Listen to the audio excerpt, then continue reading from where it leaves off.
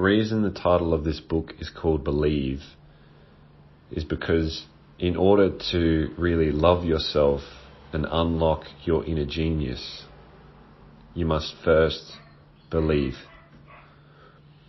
To those who believe, no proof is necessary.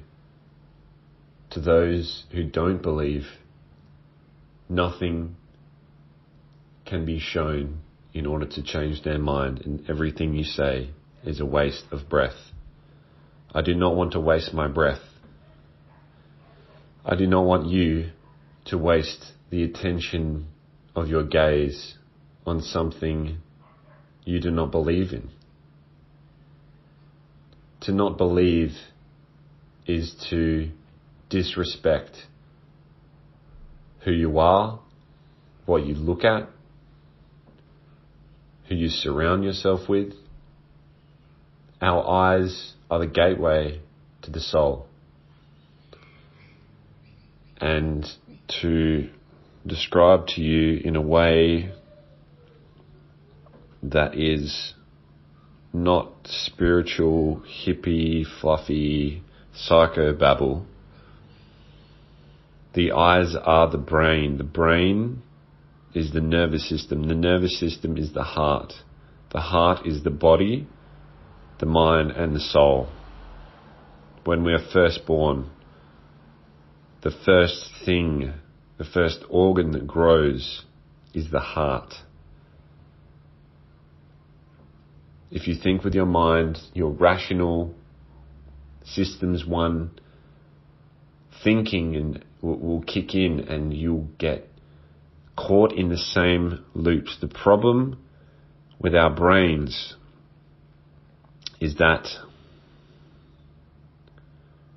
we're built to survive, not to evolve our consciousness. We're built to survive based on the idea that the things around us will stay consistent. Because of our human consciousness, we now have more opportunities, more power, and we have emotional volatilities. These emotional volatilities and the power that comes with being human